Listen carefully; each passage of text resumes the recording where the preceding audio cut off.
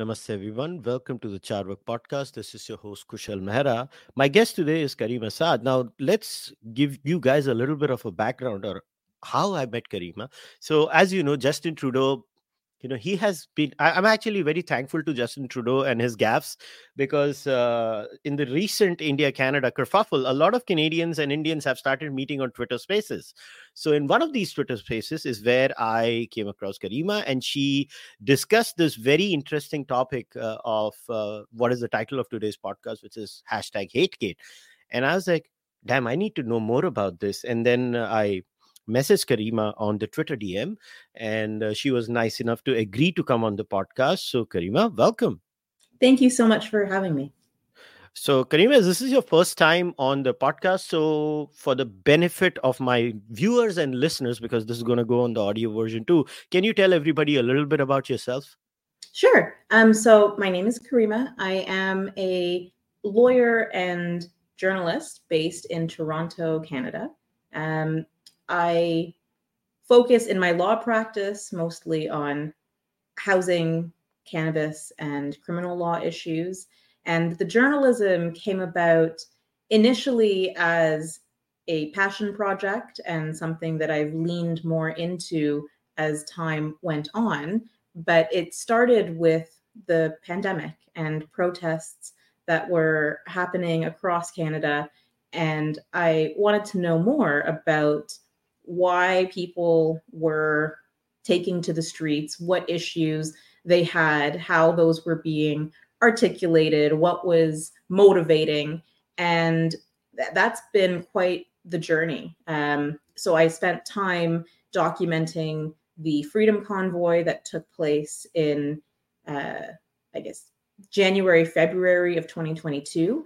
And that resulted in the Emergencies Act being invoked for the first time in Canadian history. And that's because apart from the streets in Ottawa being taken over by large trucks and the protesters surrounding that, there were border blockades. There was allegedly a weapons cache retrieved at one of these. And so a lot of dissent and turmoil in the nation.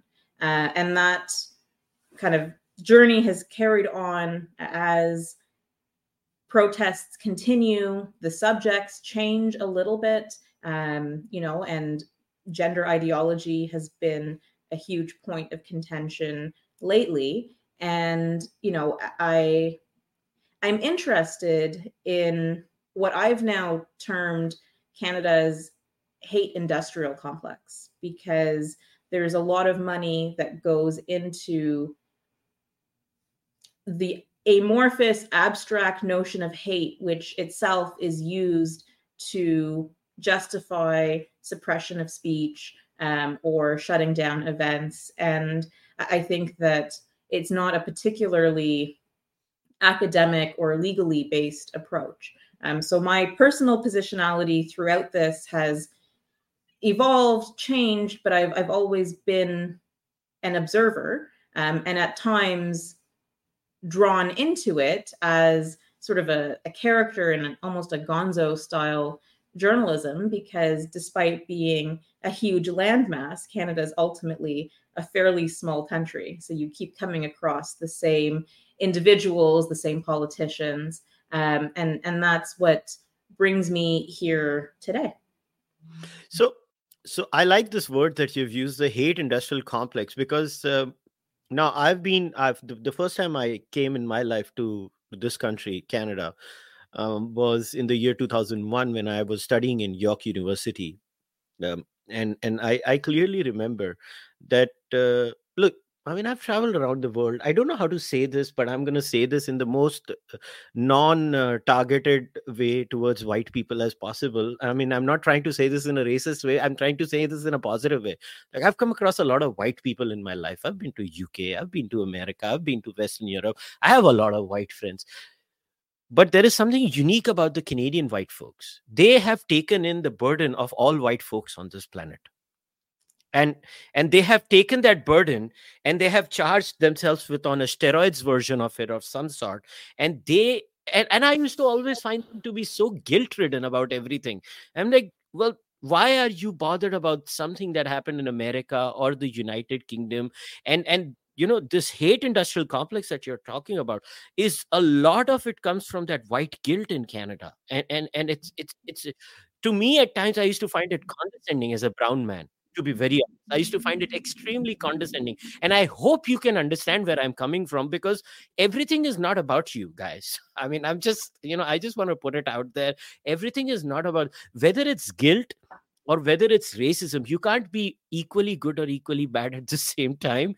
And it used to bother me a lot. And I would just shut up, because I was a student. I did not understand it that then, but I used to observe these patterns. And over the years, I have seen this really grow as American soft power is real. And because America has changed, and victimhood epistemology is now the essence of America, and whatever happens in America, Canada does the steroids version of that. This has been my outsider observation as an Indian who looks at both America and Canada. So do you think America has a role in playing a role on the Canadian psyche in the eight industrial complex? I think that's probably fair to say to some degree. It's funny. I would almost think that we're a watered down version as opposed to on steroids, but I'm here in the center of it, so it's hard to tell from the eye of the hurricane. The way that race is dealt with in Canada, and I think this has to do with sort of a cultural wanting to be perceived as nice, wanting to be perceived as the good guys. Yes. And that doesn't necessarily mean being nice or being a good guy. It's more about the appearance, right? And that's been my observation as a very visible minority who gets targeted quite frequently by white people who are ostensibly progressive, but will marshal all of their energy and animosity toward me for saying things they don't like or that make them feel uncomfortable, rather than tackling systemic issues. So there's a very shallow analysis, I would say, where people get caught up in the trappings or the window dressing, and an unwillingness to engage with the rot underneath, quite frankly. Now, the hate industrial complex in Canada, in its most recent form and iteration, has direct ties to what's happening in the United States. For example, the Southern Poverty Law Center provided seed money, $25,000, to the Canadian Anti-Hate Network, which is the closest thing we have to a Northern equivalent. So there are connections between what's happening south of the border and here. But, we being Canadians, uniquely make it our own, in sort of this sugary sweet kind of way that is quite artificial. Yeah. Actually, you couldn't have explained it in a better way, the Canadian way. This is just it is such a passive aggressive way of doing things in Canada. In America, when you face hostility in America, it's very in your face. Like, I've lived in both the countries. If an American is hostile to you, they're just hostile to you. They'll just say it to your face. But in Canada, it's like, they'll butter you up like a slice of bread, and they keep on putting that butter. And then they'll say, it's almost as if in a nice way, you're such a jackass. It's even more irritating. Yeah. And, I get flack sometimes because sometimes, like, the way that I approach documenting protests and rallies on the ground, I am a little bit in your face. And that it makes people bristle at times, and it feels foreign, but actually it's just an attempt to be direct. And that directness, it doesn't always jive well with how Canadians want to present themselves or be perceived. Yeah, the most condescending comment I personally heard from a random Canadian once in 2002 was, "You're too aggressive for an Indian." I did not know how to take it then, and I remember it to this day. So the image of Indians was supposed to be, docile, Mahatma Gandhi. I am the apostle of non-violence. I don't Mhm. do anything. And York University had a huge Gandhi statue. Apparently every Indian is supposed to go and pray to Gandhi every day. I guess I don't know if they still have the Gandhi statue in York University. When I used to study, it used to have a giant Gandhi statue at I York know that University. there's one at Carleton University, so maybe this is across university campuses in Canada. I didn't know about the York one. I'll look into that. Yeah. So now for the benefit of Indians, because a good 70% of this podcast, like I do have a huge Canadian listener base, which is very unlike Indian podcasters. I don't know why I do, but apparently I built a listener base in Canada and America. I'm one of those unique Indian podcasters who has like 30 to 35% of his listener base is outside India, which is very weird. I've never figured it out why it is the case with me. But for my Indian listeners, especially, I want you now to explain hashtag HateGate in a detailed manner, not in a curtailed manner. Okay. I will do my best to make it make sense for those who aren't finger on the pulse of Canadian politics. So earlier, I referenced the Freedom Convoy in Ottawa that took place early 2022. And that was an event of national significance because basically our capital was shut down, border crossings from coast to coast were affected. There was this widespread dissent in the streets. And, on a prima facie level, it was about mandates and the introduction of vaccine mandates for truckers. And I think that there are some people who genuinely, that was their primary purpose for being there. But it had the appearance, at least, of a grassroots movement where lots of different grievances motivated people to be out there. So some relating to mandates more generally, their own employment, unrelated to the trucking industry being affected, the impact on their family lives, the impact of lockdowns. And there was also a very strong anti-Trudeau sentiment across the board. And I would say that above anything else was what unified protesters, the disdain for Justin Trudeau. And the way that this unfolded, particularly in Ottawa, I was there from day one. It was interesting because police initially welcomed the trucks. They told people where to park. It was jovial, it was amicable, it was friendly. Police relations for at least the first couple of weeks seemed largely supportive almost of this protest.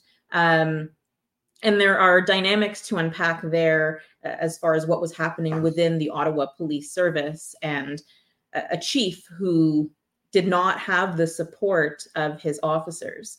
But in any event, at a certain point, the federal government said enough is enough. We need to deal with this. And they took a fairly heavy-handed approach, which was to invoke the Emergencies Act. And this was the first time the legislation was used in Canadian history. It basically, it's not quite martial law, but it gave additional powers to the federal government that otherwise wouldn't have been available. An interesting little tidbit is that the predecessor legislation, the War Measures Act, was most recently invoked by Justin Trudeau's father in the 1970s. So just kind of a unrelated, but a fun trivia fact, I think. And so the basis for the Emergencies Act, there was a commission after the fact, which is mandatory in the legislation, and different perspectives, viewpoints, a lot of testimony provided. Ultimately, it was found that the invocation of the act was justified.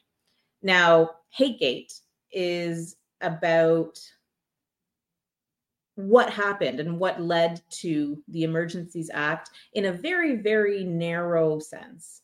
So there is a man named Jeremy Mackenzie, who is a Canadian podcaster, a combat war veteran, kind of a loudmouth, definitely not appealing to everyone, and a bit subversive in some of his podcasting. And others would say offensive, racist, so on and so forth.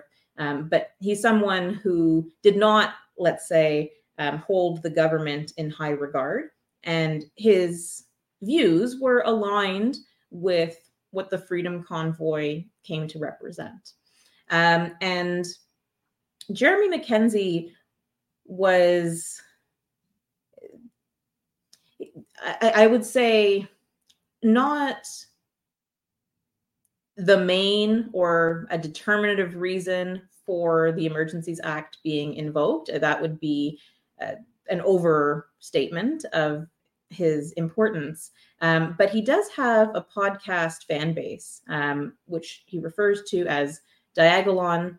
And Diagolon, in Canadian media and then law enforcement reports and statements from government officials, was portrayed as being a right-wing extremist accelerationist militia.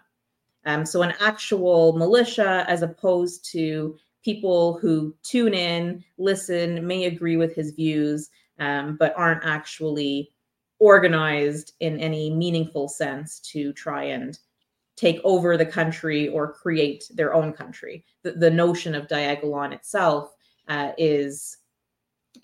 it came about because geographically, from Alaska down to Florida, there's a diagonal line of states and provinces whose approach to COVID-19 public health measures differed from anyone on either side of it. So they were generally resistant to lockdowns, mandates, so on and so forth. And, that was jokingly taken to be, well, these guys should be their own country and everyone else can be around it. But it was at all material times quite evidently a joke. The project Hategate, it stems from a Freedom of Information request that was made looking for what the RCMP knew about Diagolon in the year where the Freedom Convoy happened, leading up to it and after the fact. And the reason that we sort of put it together, I co-authored this document with a woman named Elisa Hadigan. We went through over 1,000 pages of these Freedom of Information documents and were able to conclude that actually the RCMP, our Royal Canadian Mounted Police, they knew that it wasn't really an extremist group. They knew that it wasn't really a militia, despite sort of what was being portrayed publicly. And at the time that the Emergencies Act was invoked, you can imagine there was quite a frenzy within the population, among lawmakers, senators, and the boogeyman of Diagolon kept coming up as a reason, as an existential threat that needs to be addressed. And it just simply wasn't, there was nothing underlying that based in reality. And, I can only imagine, and this is going to be the subject of another Freedom of Information request, what resources were spent on studying, monitoring, keeping tabs on this podcast fan base and, the impact that it had on some of the individuals who, particularly Jeremy Mackenzie, who were the face of it without really, being the leader of an organization per se. And, I would say the key point to take away from all of this is that the reason Jeremy Mackenzie and Diagolon were initially characterized as a militia has to do with the Canadian Anti-Hate Network. So this is a non-governmental organization with, ties to the federal government, and they steadily, for many, many months, portrayed Jeremy Mackenzie and Diagolon as a far-right, dangerous threat. Their assessment was repeated by media outlets, treating them as the sole expert source. Then law enforcement relied on media outlets to shore up their own research. Government officials then relied on these law enforcement reports that are citing media, that are citing the anti-hate network, but there's no triangulation of data. There's nothing, no real investigation. And despite Jeremy Mackenzie repeatedly offering to speak with law enforcement, that never happened. So it's this feedback loop, this copy-paste journalism, copy-paste police investigations that, created a false perception that really ingrained itself in Canada's public consciousness at the expense of an individual citizen whose only crime maybe was being distasteful online.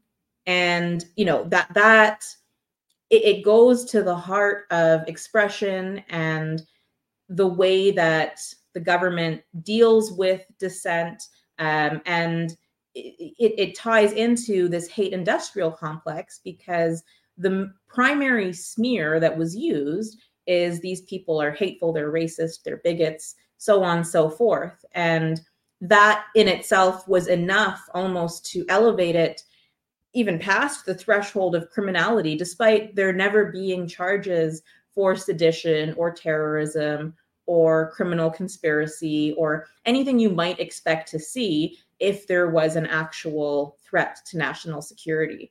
So in my view, the real threat to national security is this lazy, complacent approach that we see across institutions, media, government, law enforcement, that allowed this to take root.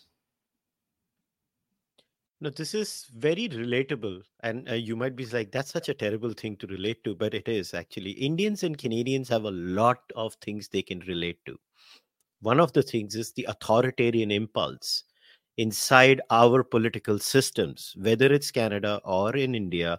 I have noticed this authoritarian impulse. So let me narrate a story for you from India's political past. And believe me, this was a blot on Indian society that every Indian, you know, especially I want to narrate this because a lot of, like 30% of this podcast is kids under the age of 25. Kids, well, I am 42, so I mean I'm too old now. So there you go, people. But uh, in on June 25th, there was something that had happened, which was called the emergency. It was in 1975, where the then Prime Minister of India, Indira Gandhi, had invoked Articles 352 and 356 of the Indian Constitution. Now, for people who want to talk about Article 352, it is basically, and I'm reading the article verbatim, it is an emergency due to war, external aggression, or armed rebellion. This is known as a national emergency. And Article 356 is basically emergency due to the failure of the constitutional machinery in the states. This is more like a precedence rule in India. These are two articles that are used consistently in the emergency story. And it all starts with the then Prime Minister Indira Gandhi losing an election, challenging it in the court, and then the court verdict came on June 12th. This is the famous Allahabad High Court. Allahabad is a city in a province in northern India called Uttar Pradesh. And they basically, the verdict was against Indira Gandhi and in favor of the person who defeated her. And then to deal with this situation, Indira Gandhi imposed the emergency, where I think almost all of the opposition was jailed in India. All of the opposition, everybody was jailed.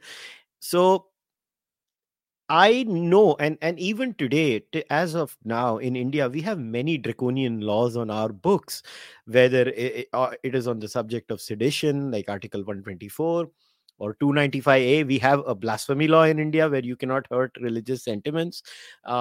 This is thanks to the Britishers. When the Britishers enacted this law in the 1920s, and even after independence, the Indians were like, "We'll keep this rubbish," and we have it on our books. There is disturbance of public order 153A, and there are many pathetic laws that exist on the Indian statute books. There is an IT law, and it just, the list is go just non-stop. When I was reading this material that you shared with me to go through, I was like, damn, this is so eerily similar. And the motive and the modus operandi is the same every time. Oh, our country cannot handle this. These people will run our old system to the ground. Fear mongering. Then how do you justify the fear mongering? I don't know how else to say this, but you find friendly media outlets. Friendly media outlets that repeat and regurgitate everything that the state apparatus wants you to regurgitate. It is literally cut, copy, paste journalism where they are questioning, they're supposed to question what the government is doing when it is actually taking their powers away, but the complete opposite happens. The media completely complies. I mean, there were income tax raids in 1970s against Bollywood stars who opposed the emergency of Indira Gandhi at that time, the then prime minister. There were people who were heckled for years on because they opposed the emergency. Now I lay this to you so that you understand. I can actually relate to this, and many of my Indian friends and listeners, they can relate to what you're saying. But we never thought something as dastardly as this would happen in the West. The famous American line, freedom and democracy. They just go around yapping about freedom and democracy to everyone. So we never thought this would happen in the West. But how bad was this Emergencies Act in terms of its impact on individual people? So it was relatively short-lived. It wasn't the period that it was invoked. It wasn't that long. We did see violence in the streets in Ottawa and elsewhere. There were protests where police, who up to that point had taken a fairly hands-off approach, suddenly were instructed or empowered to use more force. It is still probably relatively mild compared to what we see in other countries, but people reported injuries, being pepper sprayed, being kicked, hit with guns, that kind of thing. No deaths, thankfully. Other impacts, people were debanked. And that's an issue that persists where, yes, I see your expression. It is quite concerning.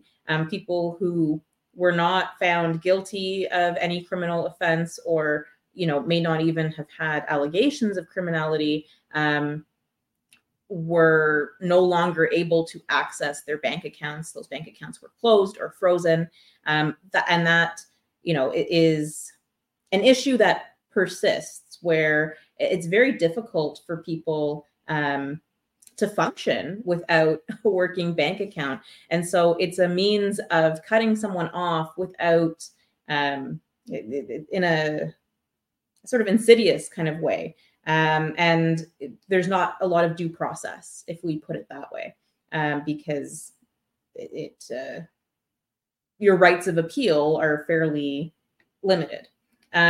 So that's kind of that's how I would characterize the emerge. It was obviously enough as well to compel tow truck companies to start removing some of the large machinery that had stationed itself in Ottawa. So that's that's how it unfolded, the Emergencies Act here.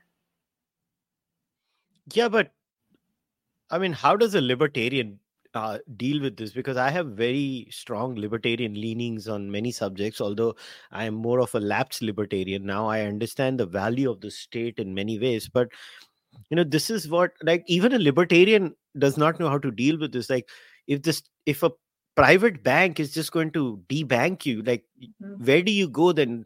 Where you go the old school way, dealing in cash, going around. And there are so many things, ironically, in part due to the pandemic, where just in daily life, Canada has moved steps towards becoming a more cashless society. So, it can't be understated the impact that not having a bank account has on someone. And that's, it's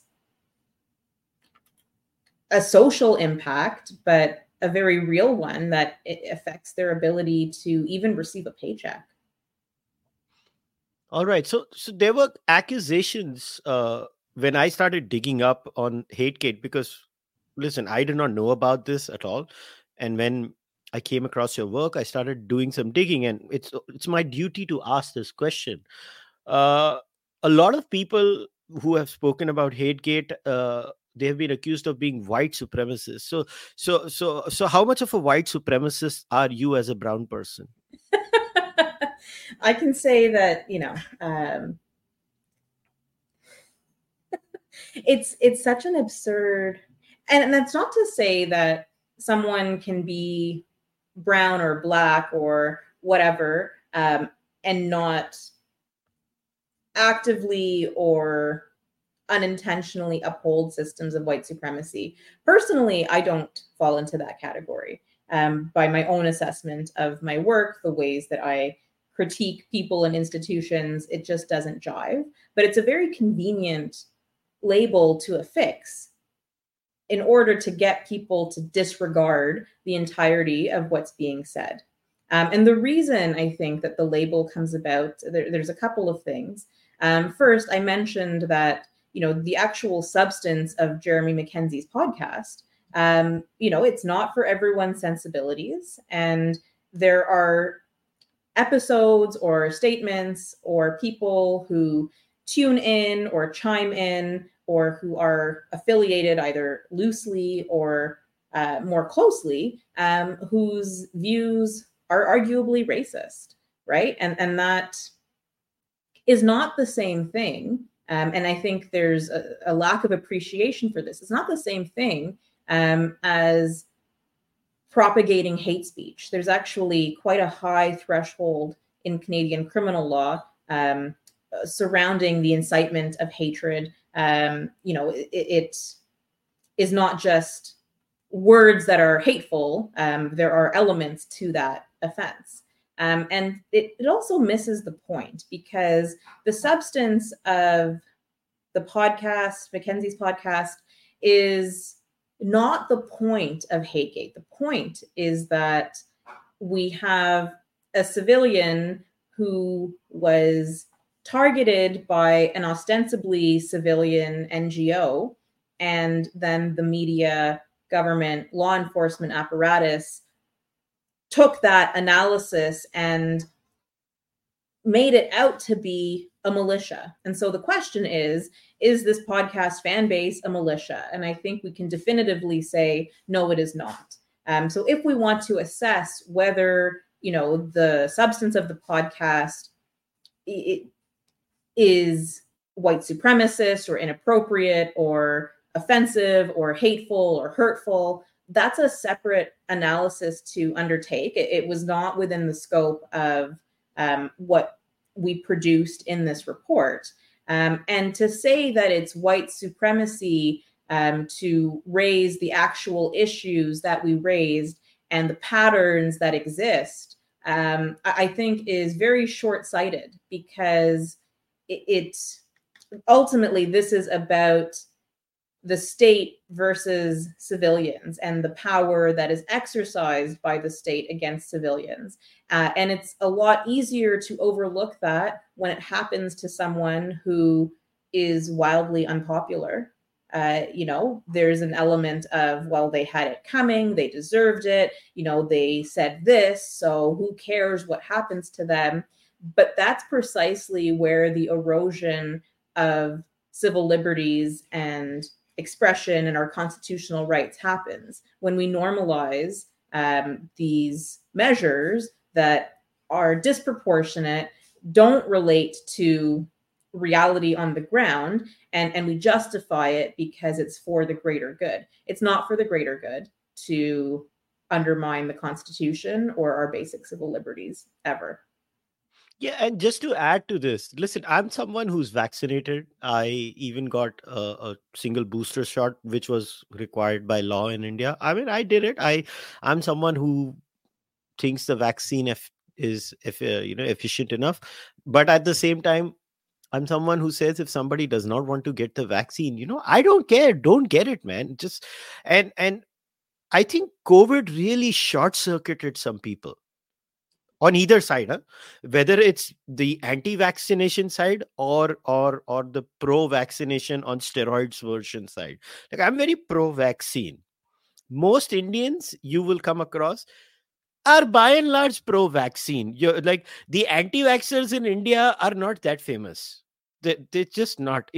I find this anti-vaccine tirade in America, and before people make it sound as if the anti-vaccine tirade in America is a right-wing phenomenon, no, ladies and gentlemen, go and check out the first anti-vaxxers of America. They are all highly left-wing, progressive California folks who, and in the most progressive county of California in 2014-15, and you have the famous cases of Jenny McCarthy, Jim Carrey, and many others. Jim Carrey is a Canadian, by the way, for people who don't know. Originally, Jim Carrey is a Canadian who now lives in America, and it's a very unique thing.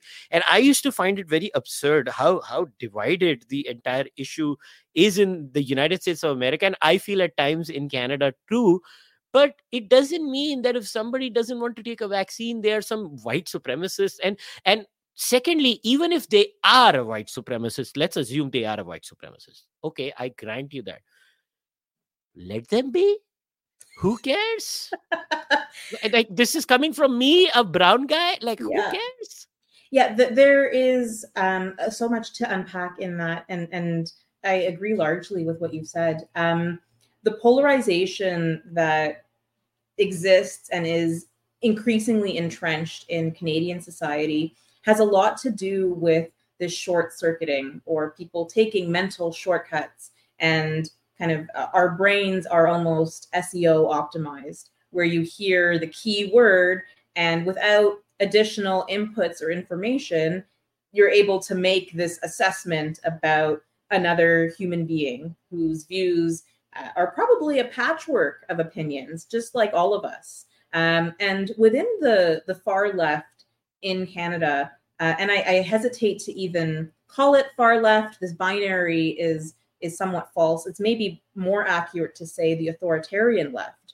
There's this expectation that everyone's opinions are in perfect lockstep at any given moment. And if your opinions do not match, then you are to be ostracized because you don't meet this sort of purity standard. And so that self-cannibalization on the left means that folks who took opinions that, I'm okay with other people not getting vaccinated, or I personally don't want to get vaccinated, became lumped in with Nazis and white supremacists. And it is a very unhelpful, unproductive way of dealing with different opinions in society. And simultaneously, so along with this expulsion, if you don't match our views, and you're therefore fair game to be targeted in ways that and I blame online for this a little bit, but there's a dehumanization that occurs where if you are no longer with us, then anything is fair game against you.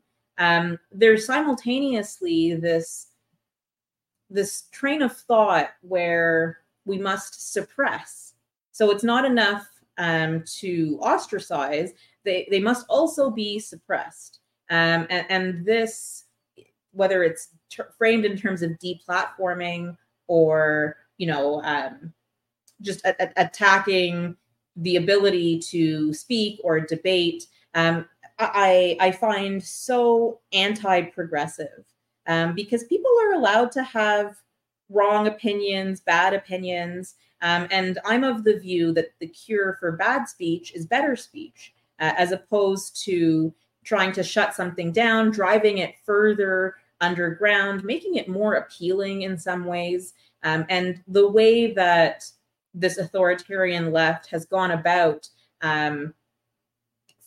pushing people into the arms of who they say are the problem source, right? Because if someone is alienated, it's a natural instinct to try and find a new community and new support, and that is what, in my view, pushes some people to extremism. And I've watched it happen in real time, by attending these rallies. I've seen it in all directions. I've seen people become more involved in the movement, more radical, more extreme. I've seen people step away, drop out. And so, I have at least an anecdotal perspective on how these pipelines work.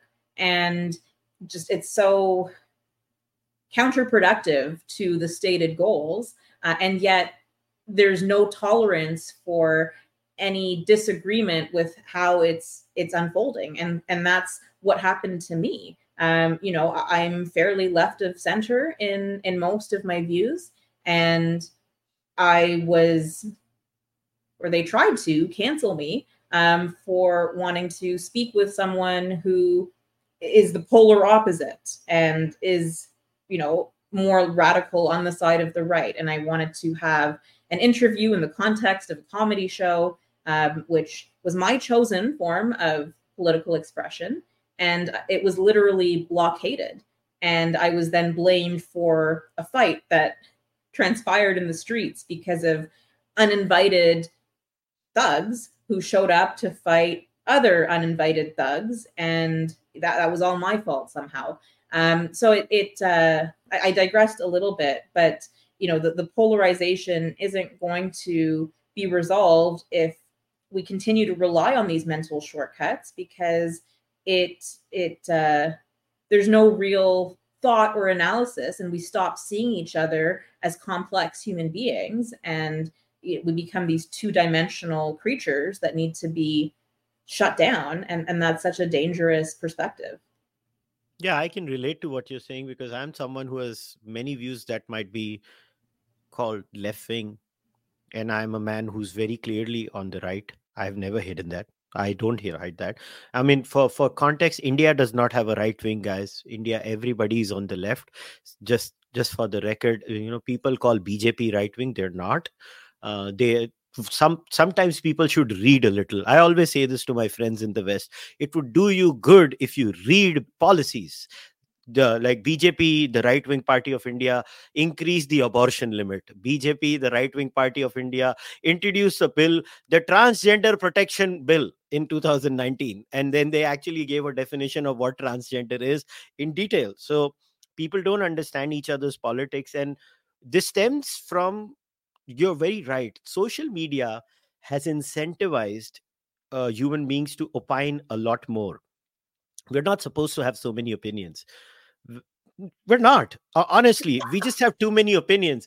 I'm saying Yes. everybody's going out there and dropping opinion bombs as if it makes sense. Nothing makes sense, you idiots. Most of it is gobbledygook. So we should not opine a lot. But social media, unfortunately, uh, incentivizes over opinionating, and in that process people end up having a lot of mediocre opinions. Like recently I did this, I tweeted that if we did uh, an analysis of a lot of these social political commentators, which includes me, by the way, before people think, and we did a fact check on how many opinions we gave in the form of analysis and how many ended up being right, we would understand how full of shit we all are. And I say this with full responsibility on Mhm. my own podcast. At least I'm Mhm. aware of how full of shit I am, right? But and it breeds, the social media breeds this absurd sort of narcissism in people, where the entire world is supposed to fall on their feet.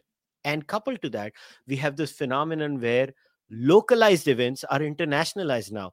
Now, there might be something happening in Brampton, and in a corner of Brampton, but people in India will be like, there are guns firing everywhere in Canada, as the Punjabis like to call Canada, Canada, and everywhere it is unsafe in Canada, and vice versa. There might be someone seeing an unfortunate incident with a Hindu or a Muslim in India, and they'll be like, there are hate factories, and and you are true, we have weaponized hate. We think hate gets us clicks, and in this incessant obsession with it, we have gone from bad to worse. And anybody who comes and questions this, like a person like me, I am a very skeptical person when it comes to grandiose claims. But I want to talk to you about one specific thing here, because again, I have many libertarian leanings and I hate the government in many ways. When I read the role of the RCMP in this entire scenario that you documented, okay, that scared the living daylights out of me. Now tell us about that, because that was very scary for an Indian. So the RCMP is Canada's federal police, and they have jurisdiction across provinces on federal matters. And in some provinces where there's no local police force, the RCMP has detachments and they do sort of the work there. The RCMP was, in my view, a driving force behind this misrepresentation of Diagolon as an extremist group. And I'll give an example of one specific incident that transpired. Our public safety minister went on television and made very sweeping remarks about this weapons cache that was uncovered in Alberta, saying that there are close ties, or there's a clear connection with organizers who are in Ottawa. And the reporters at the time, they pressed a little bit to understand, what organization, what connections, what are you talking about? Does that mean there's weapons in Ottawa? And he kept saying, deferring to the RCMP, or just ask law enforcement for the answers. And so we uncover in the Freedom of Information documents this chain of emails where RCMP officers are being asked to clarify the minister's statements, and they don't have anything to go on. And so what they ended up doing was finding a news article that connected this weapons cache because of a homemade patch that matches the Diagolon logo. And they said, well, there's these patches, and so that's that's why. And yes, so they bolster his statements after the fact by quoting media back to the media, and this very circular, it was shocking because it's backward and it's not information finding. It's kind of plastering it after the fact like paper mache over a nugget of nothing.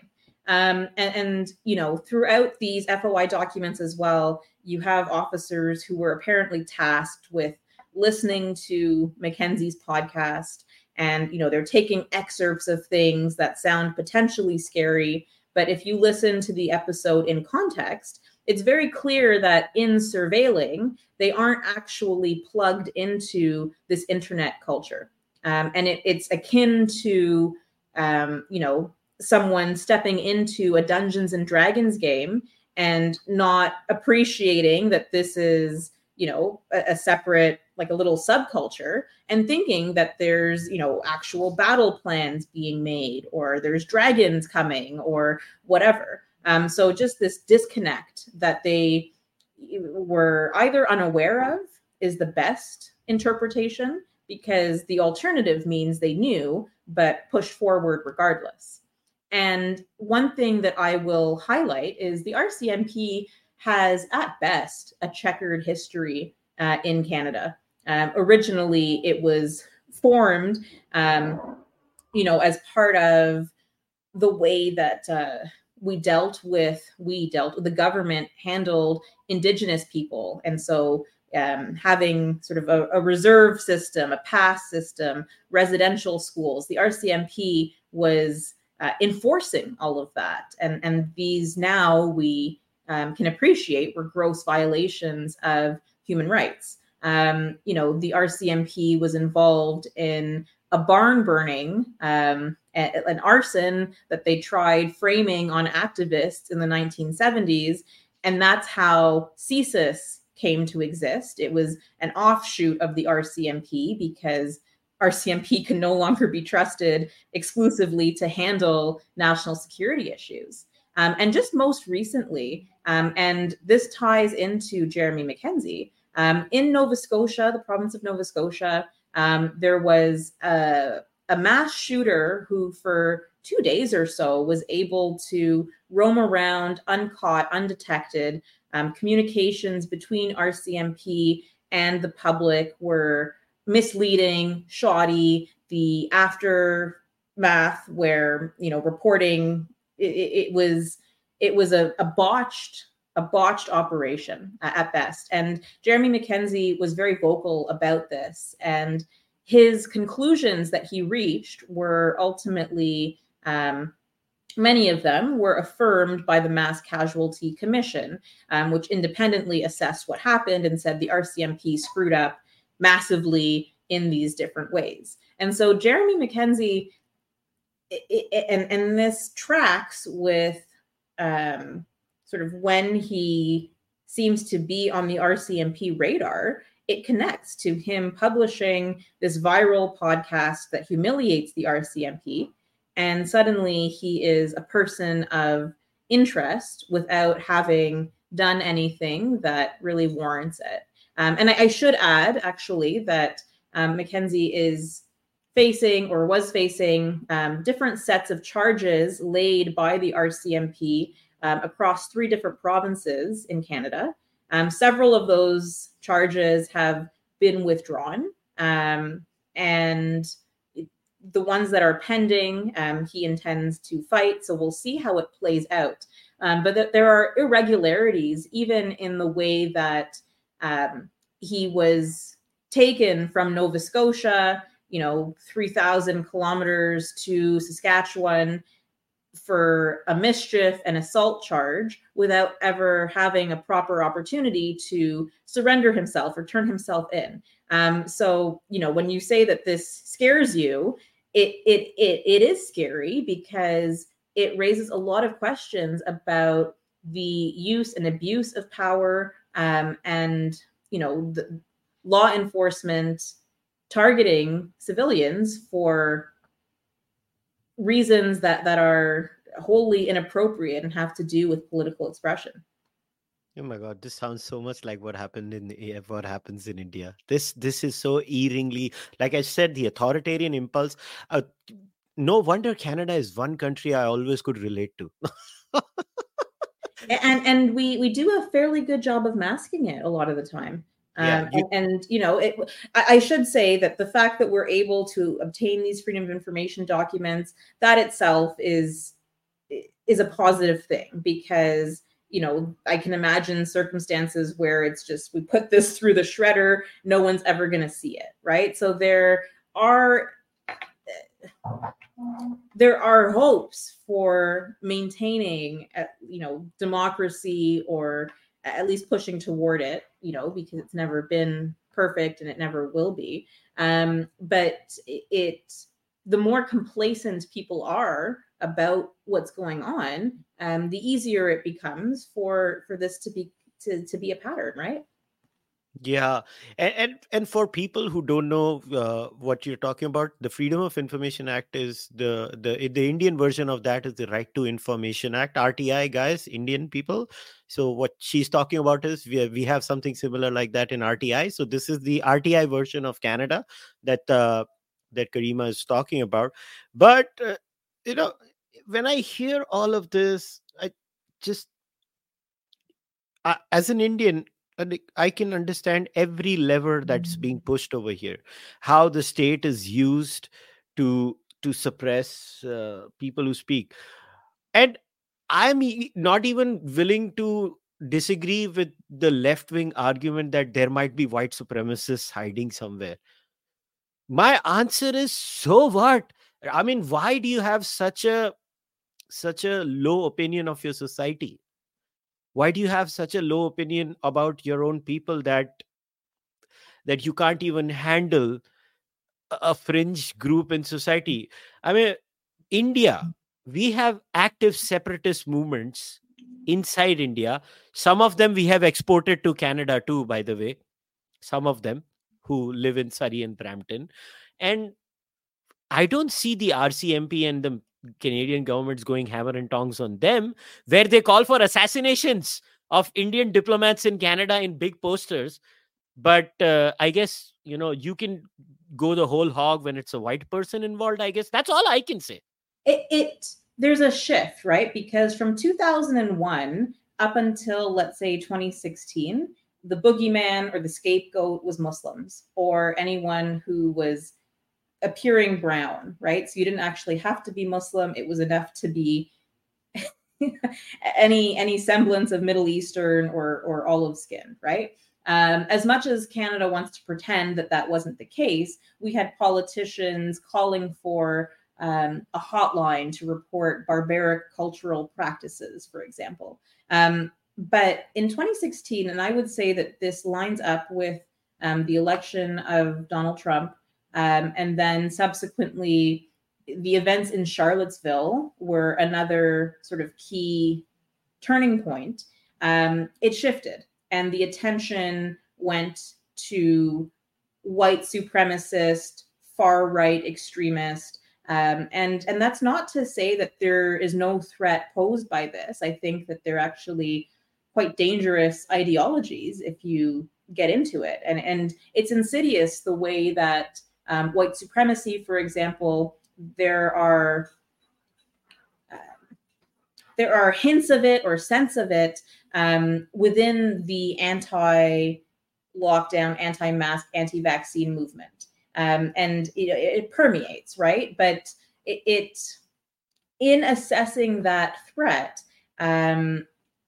I think that there's maybe an overcorrection or an overcompensation, and probably you referred to white guilt, and I think that plays a part in this as well, where it's almost cathartic to point to other really bad white people, and I'm going to take it out on them because I'm not like that, and people feel in this push to always have opinions, to opine on stuff, and yeah, it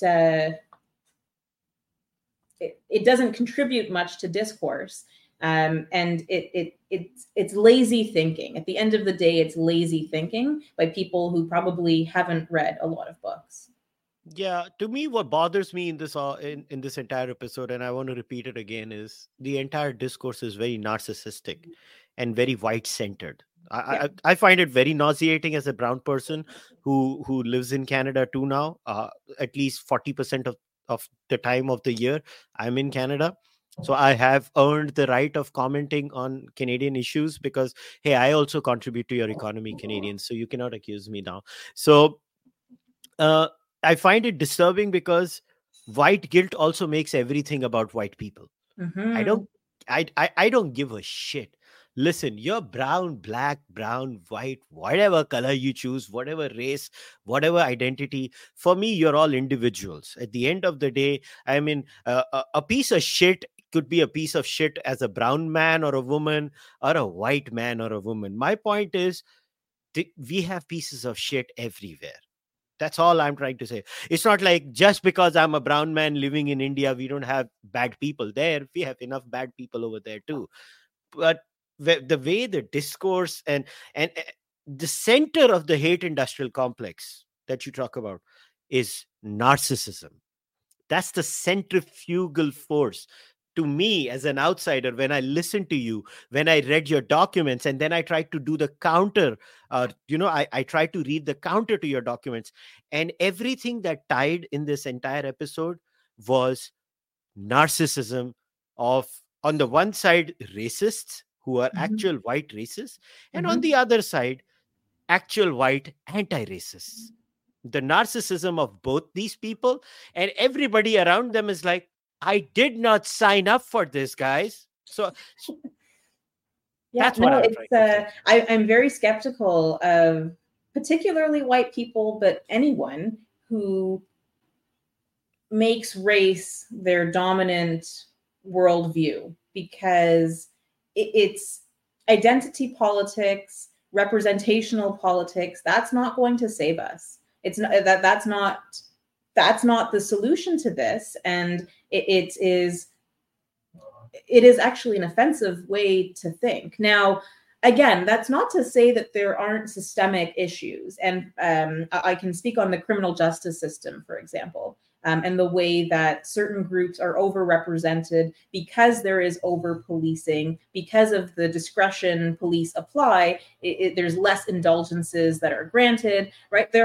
We can point to this as a real problem that exists in Canada. But the most recently we had the National Day for Truth and Reconciliation, which is now a government holiday. And the effect of that government holiday means that Indigenous people who are in remand or who had court dates, it's now pushed over, right? So like this, everyone else gets a holiday, but but what are we doing to address the core issues? And there's an unwillingness to roll up the sleeves and do that dirty work, look at, actually engage with it, because it's much nicer to wave a flag or to, say a few words at the start of your public speech to recognize that you're on unceded territory. And that's not to say performative things have no value. I think symbolism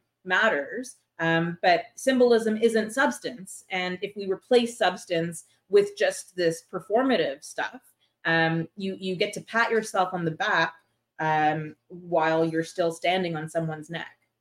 Yeah, can I back you up on this? Nothing gets me when I hear a bunch of white people. This company and this land was bought from this tribe. We just want to acknowledge this. I was like, are you giving it back to them? If you're not, That's right. Shut the hell up. This is their way of saying, listen, we told you we did something bad. Now shut up and let us do our work. This is what they're doing. They're just saying it in a nice way. And for my Indian folks, again, Canadian politics is very performative, guys. So try and understand. As someone, again, I have an outsider perspective, but I observe Canadian politics with a lot of interest. There is a veneer of performative, acts on the Canadian politics. And the current Prime Minister of Canada, I don't care if you vote for them, people, Canadians, he is the performative in charge. He is the epitome of performative politics. Like the tweets he writes, the amount of alphabets in his tweets, like what is your contribution to the world, and he will just say some absurd word salad that means nothing. And this is the essence of Canadian politics, being performative, being like, we're not a military superpower. We outsource our fighting capabilities to America. I'm sorry, Canadians, this is a fact. You may not like it. This is a fact. You did that deal with America. I did not. So go fight with your politicians. We don't have any hard power. So what are we going to do? Well, our soft power is we're nice and performative. It is performative. It is very annoying for a person who sits outside and sees. But enough of the serious stuff. I see WWE behind you. Now let's talk about WWE. But before that, I want to ask this question because a live viewer has asked this question. I think it's a good question before we jump into WWE. Now, somebody has asked, on a scale of 1 to 10, how corrupt and abusive is the RCMP and Canadian police now? What is the executive and legislative oversight over them? And are there any reforms in the pipeline in the form of proposals? I think, like most policing systems, there's endless calls for reform. There's endless reports and commissions pointing to issues that, ultimately get shelved, or maybe there are some changes made, but the core remains the same. We do have the notion of a separation of powers So the oversight over RCMP, strictly speaking, the government is not supposed to give direction, right? The RCMP is meant to be an independent entity and not take direction from politicians. Practically speaking, that's, a little bit of a separate matter, but often behind closed doors. On a scale of 1 to 10, it's hard because the scales are all relative, right? No one is being, as far as I'm aware, taken off the street in an unmarked van and shot in the back of the head. That's not happening in Canada. But, there is absolutely corruption, and our own commissions and overseeing bodies are pointing to that. So I don't know that I can pin us on this because I don't know what the 10, what the 10 represents. Oh, the Indian 10 is all dangerous. So I don't think so. The Canadians will be at that level. I can assure you. Yeah, no. So it's not like it's all relative, but it's not good if we put it that way. Yep. So I understand. Now I saw your pictures with Edge while I was doing my research. Now, what's with you and WWE? When did you get into WWE? I've been a fan of professional wrestling probably since before I could walk. Wow. It was the Saturday night viewing in our household. So my dad liked it, my mom liked it, and I just kind of grew up watching it. And I've always appreciated the spectacle, the drama, the performances, yes. But I also, it's become almost a frame of reference to understand politics. The idea of behind the scenes, actually, they're friendly, right? And they have to get along, and there's this civility, but sometimes not. But there's a show that they have to put on in the House of Commons, and that's what we get to watch, where they're all kind of raucous and, acting and performing. I'm a fan not just of WWE. I now watch AEW as well, and it's a broader kind of. I'll go to an indie show and just enjoy without knowing anything about the storylines or the performers. It's a fun subculture, and one that is quite often mocked. I get a lot of flack for being a wrestling fan, but I think it's people who don't appreciate the art that goes into it. It is performance, and there's athleticism, and I'm a fan. What can I say? Now, so here's the thing. Obviously, I grew up watching a lot of Hulk Hogan. I still have a VHS tape of WrestleMania 1 in my house. I still do. I have a VHS tape of WrestleMania 4 too. And SummerSlam. I have the one of my vivid memories is the Ultimate Warrior versus Hulk Hogan match. That I remember till this day. I was a huge Ultimate Warrior fan. Till this day, I don't understand a word he said. I don't understand what he used to say. Like, I would not get it. What the hell was he saying? I would not understand. But it sounded nice. That's all I can say. That's all I can say. Yeah, it was fun. But then, the Attitude Era came. I loved the Attitude Era. That was the best. But then they made it for kids, like PG-7. And honestly, like, I don't like it now. I just can't watch it. There's been a movement away from the PG era. So, it kind of transitions. And of course, there's nostalgia when you think about what you used to watch. It's wrapped into everything else, right, about childhood. So it'll never be as good as we remember it being. Although objectively at that time, people were complaining that it wasn't as good as it used to be, which is probably a universal phenomenon. But now with some of the performances and with wrestlers being of the age where they grew up in the Attitude Era, you see hints of that returning. So, I don't tune in on a weekly basis. I sort of keep up here and there. Twitter has made it a lot easier to get the highlights and the snapshots. But for me, there's nothing better than a live wrestling show, whatever the production. Love it. So you're more someone who I would categorize as who enjoys the spectacle live, not more on the television.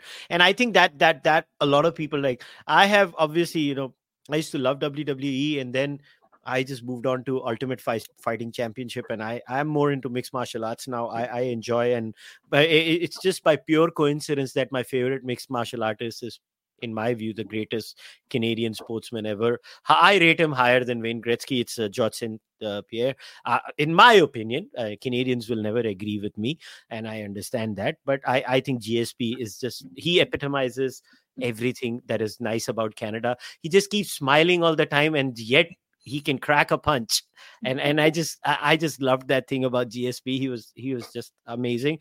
But so what do you make of wrestling today? Because now with the new deal, Vince has pretty much sold the company, and he's left WWE, and now you have UFC and WWE very interestingly under the same banner. I think it's Endeavor that owns both UFC and WWE, or has a huge chunk of both of that. So what do you think of this? Like, do you think UFC is going to affect WWE and vice versa, and is going to make both the products better? We've seen like limited crossover in the past, so it's not a totally alien notion that wrestlers also compete in UFC or vice versa. I think that, yes, my hope, I suppose, is that they're very different products and they appeal to different fan bases, although there's some overlap.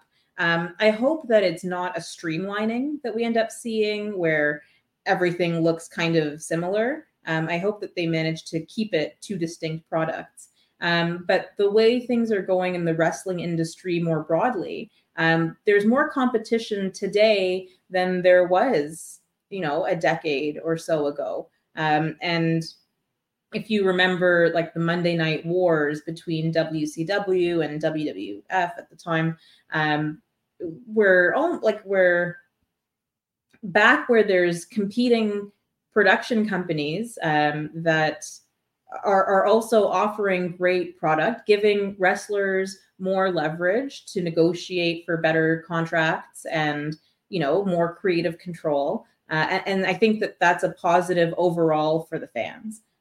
So I'm actually quite hopeful. I don't like to see any kind of oligopoly or monopoly, which is what happened for quite some time, with the shutdown of WCW and ECW. And now that there's more options, I like that in a free market.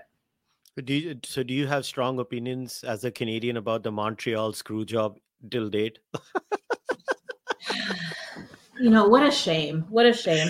I appreciate Vince McMahon's perspective that Brett screwed Brett, in that, he should have conceded that he was going to have to lose since he was leaving the company. That only makes sense. But, the level of disrespect, I'm a Bret Hart fan. So I ultimately, at the end of and I was there actually, Elimination Chamber was in Montreal this year. Not for the screw job. I was there this year where Montreal native Sami Zayn was facing off against Roman Reigns for the title. And he had so much momentum, and I was maybe silly to be optimistic that we would right the previous wrong. He ended up losing, but that's part of the drama, right? You have these moments, and that's what WWE does. It creates moments, and I enjoy that. It's markers in your life, So who do you think is the greatest Canadian professional pro wrestler? Objectively speaking, Bret Hart is unmatched, but my personal favorite is Chris Jericho. I think that he is the master of reinventing himself, of staying relevant, of, putting his fingers in different pots and succeeding along the way, whether it's with podcasting or writing or his music. And he's funny. I have to separate him as a performer from him as a person. I think that's the case for most wrestlers, actually. They're a problematic bunch of people. But Chris Jericho, to me, is my number one guy. So is Edge back? I mean, I don't understand. Like, is he back or not back? Because he takes such long breaks. So he was out for a long time, and we didn't think that he would be coming back because of this very serious injury. But he spent a decade or so doing the rehabilitation, obviously doing other stuff as well. He was acting, but he came back to the WWE. I want to say in 2020, maybe 2019. He returned, and then wrestling. He started wrestling again in 2020. And his contract there is finished. I was actually there for the last match in Toronto. I was bawling, and there's a very unflattering video of me doing that. And now he has joined that AEW, so like the competing company to WWE, much smaller in scale, but is still a viable competitor in some respects. And he is now facing off against Christian Cage. So his former tag team partner, Christian, has been having an amazing heel run in AEW. So we get to have this foil good guy, bad guy with Edge and Christian. And just the photo that you would have seen in your thorough research, I commend you for that. It was a show in Ottawa. And we spent time in the gas station right next to the arena afterwards, just waiting for Uber prices to go down, if I'm being perfectly honest.